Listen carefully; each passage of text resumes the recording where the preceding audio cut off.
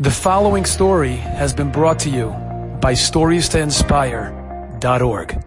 When I was in Melbourne, I had the schus of staying by a wonderful family, the Holzer family, and he told me a story that his father, during the war, the Nazis gave him this job.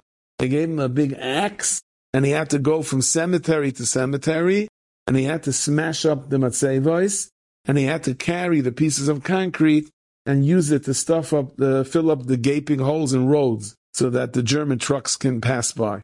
And he had to mix concrete, and he was even, at one point, there were no cement trucks mixing. He was standing on the concrete mixing it, and he was sinking in, and the Germans were trying to push him in that his head should go underneath, and he barely managed to come out alive. But that was his nebuch. That was the job that they gave him. So he came to Australia. They were still very poor in Melbourne, and they wanted to make a mikveh, a more mahudidik mikveh.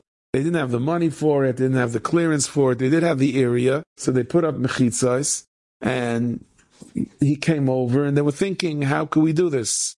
And all of a sudden he said his eyes lit up. His eyes mamish lit up. There was an old concrete, some kind of a structure there, and it seems that it was due for demolition, and they asked Rishus if they can do the demolition, and whoever the local authority said, sure, we'll save a few bucks, go for it.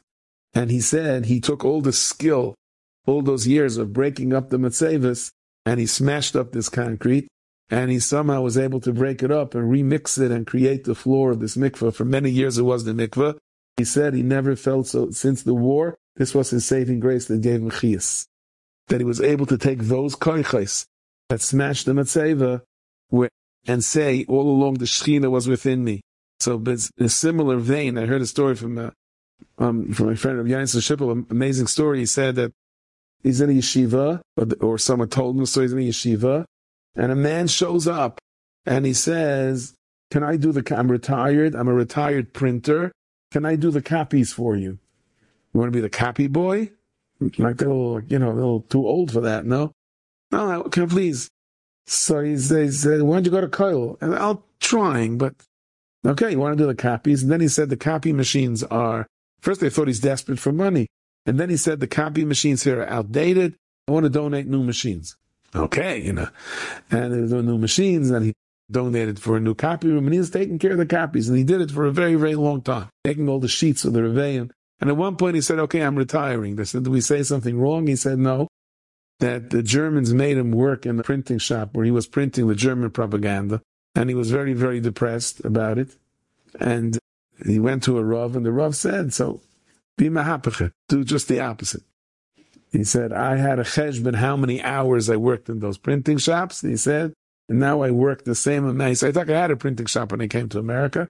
Now that I retired, I work the same amount in the Talmud Torah for the kids to have the sheets. They have their homework over Shabbos or whatever they have. But really, the Shabbos sheets and so on. So that's really v'asli migdash v'shachanti b'saycham, that a person takes his pain and he says, I know you were with me all along, even though it's Adar, it's not Nisan, everything is hidden. And he takes the koiches and converts the koiches and uses it for bracha. Enjoyed this story? Come again. Bring a friend. StoriesToInspire.org